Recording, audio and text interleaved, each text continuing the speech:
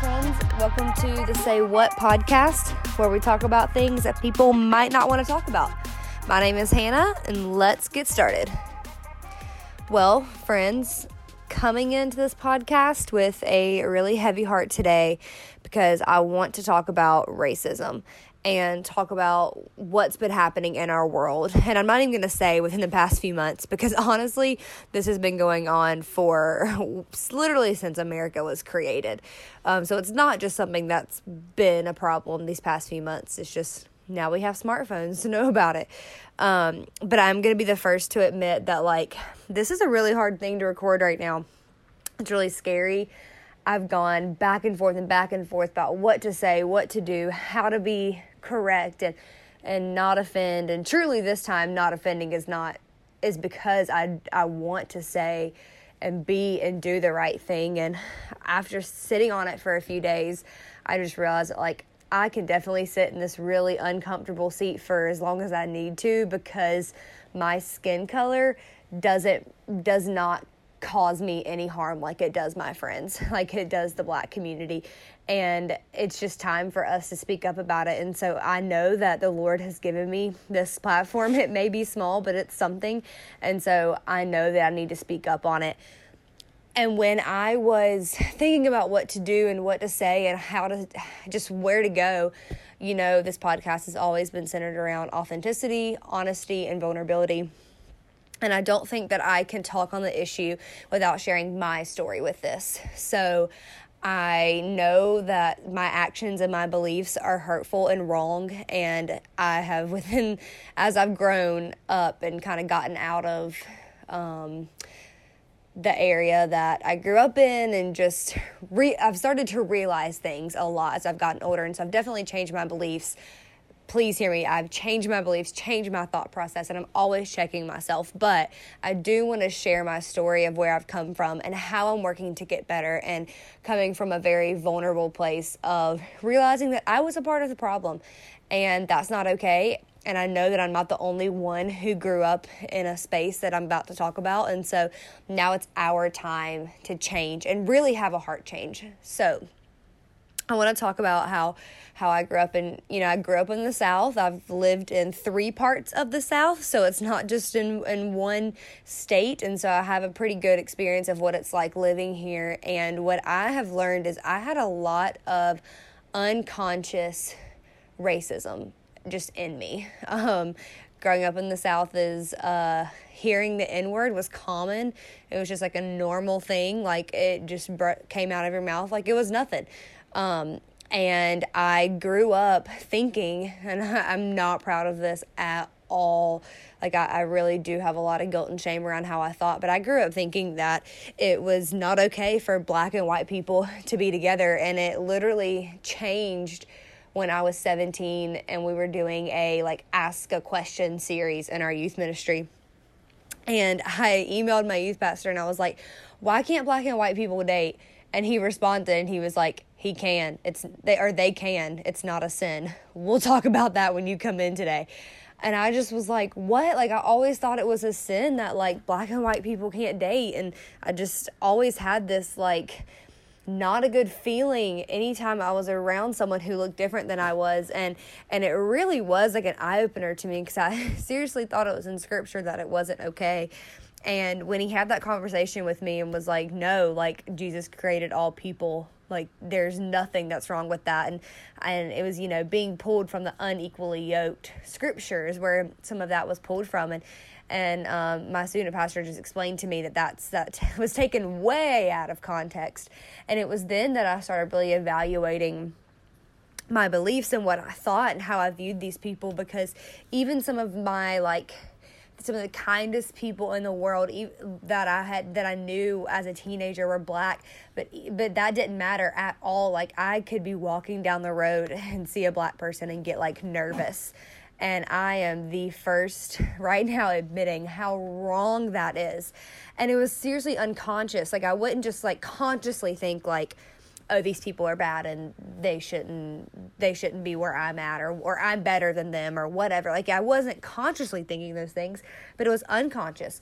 And then when it came to my attention, about the dating situation, that's when I realized that the thoughts that I had and how incredibly wrong they were and how incredibly hurtful and racist they were, because I would just tell you, like, on the surface, like, oh, I'm not racist, but I knew how I'd feel in my heart when I would see somebody walk by, or when I would see drugs happening, and I would just assume that every black person is someone who's dealing drugs or whatever, and I'm just telling you guys this from a very, very authentic and vulnerable space of that's what I believed. And so I was 10,000% a part of the problem. So I was also one of those people in college when the Black Lives Matter movement started. I was one of those people that was like, well, no, all lives matter. Like, I wasn't like putting that on my social media or anything, but I was saying that in conversations, and I was like, no, all lives matter. Like, Jesus created everybody. He created the black person, the Hispanic person, the white person, the mixed person. Like, he created everybody. I don't understand what this means. And the major issue with that, well, there's a lot of issues with that, but one of them was that, like, I didn't take the time to understand what that meant. And so I was still very much acting in this unconscious racist beliefs. And at this point, I would say in college is when it really started to become conscious to me that, like, oh, like, I had these tendencies in my heart and I didn't like that about myself. And so it took a lot of, like, getting to the deep, ugly pieces of me to understand that, like, okay, yeah, I am a part of the problem. I'm one of the people who thinks, quote, it didn't affect me, so why would I care? And I am very ashamed of feeling that way and thinking that way and acting that way. And I know that, like, I'm not the only person who's said those things and felt that way. And so what I've really been working on the past really year of my life is honestly when I've had a lot of this heart change and growing in just a lot of different areas of my life. But what I realized is that, like, it's not enough to say that I'm not racist. It's I need to be anti-racist, and I have to have a heart change, because I've really been thinking, like, how is anything ever going to get better? Like, yes, let's protest. Let's get our word out. Let's say Black Lives Matter, but it really starts with a heart change. And until the people who are causing all these murders and treating people differently because of the color of their skin, treating people negatively differently than the color of their skin, it's not going to change until we have a heart change and until we check our privilege. And that's not something I ever really thought too much about either, was the privilege that I had. And that's also an issue. I didn't really think about that. And now I'm realizing that, oh yeah, I can go and do anything I want because I'm a white female. And I can pretty much go anywhere. And I'm worried about men treating me poorly, but it's due to being a woman, not because of the color of my skin.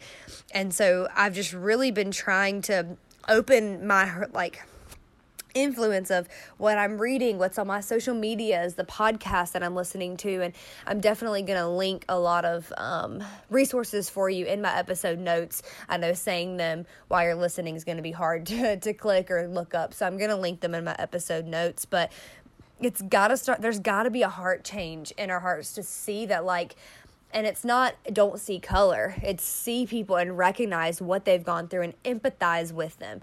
Listen. Be a part of that.